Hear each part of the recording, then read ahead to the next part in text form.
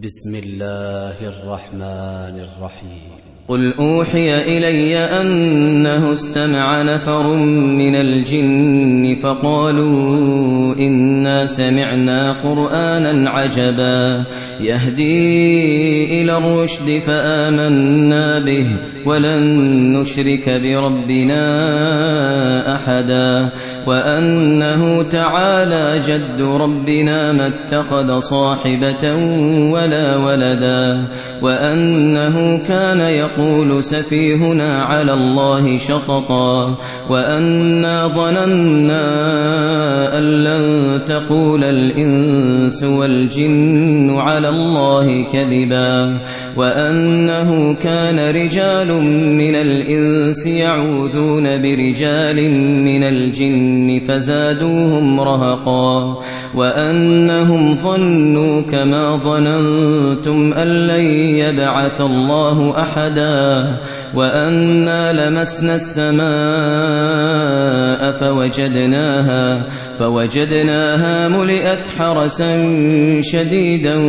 وشهبا وأنا كنا نقعد منها مقاعد للسمع فمن يستمع الآن يجد له شهابا رصدا وأنا لا ندري أشر أريد بمن في الأرض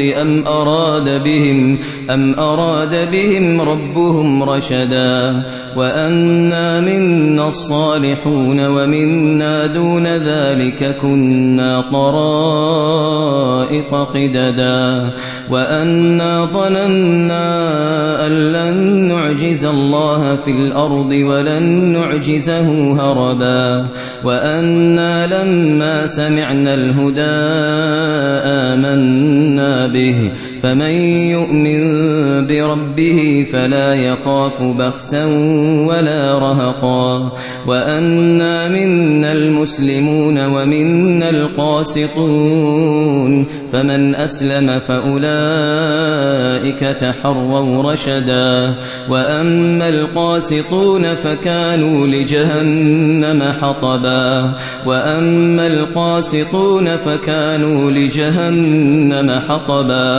وأن لو استقاموا على الطريقة لأسقيناهم ماء غدقا لنفتنهم فيه ومن يعرض عن ذكر ربه يسلكه عذابا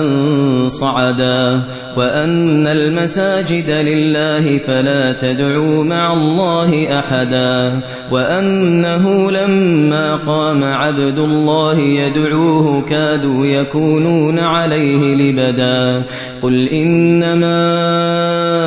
أدعو ربي ولا أشرك به أحدا قل إني لا أملك لكم ضرا ولا رشدا قل إني لن يجيرني من الله أحد ولن أجد من دونه ملتحدا إلا بلاغا من الله ورسالاته ومن يعص الله ورسوله فإن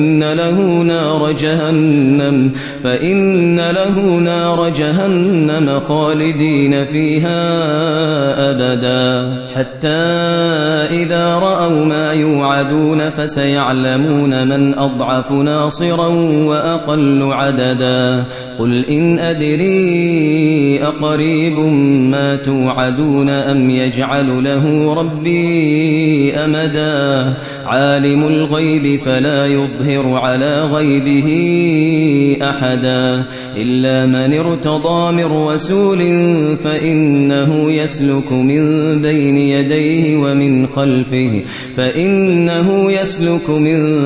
يديه ومن خلفه رصدا ليعلم أن قد أبلغوا رسالات ربهم وأحاط بما لديهم وأحصى كل شيء عددا.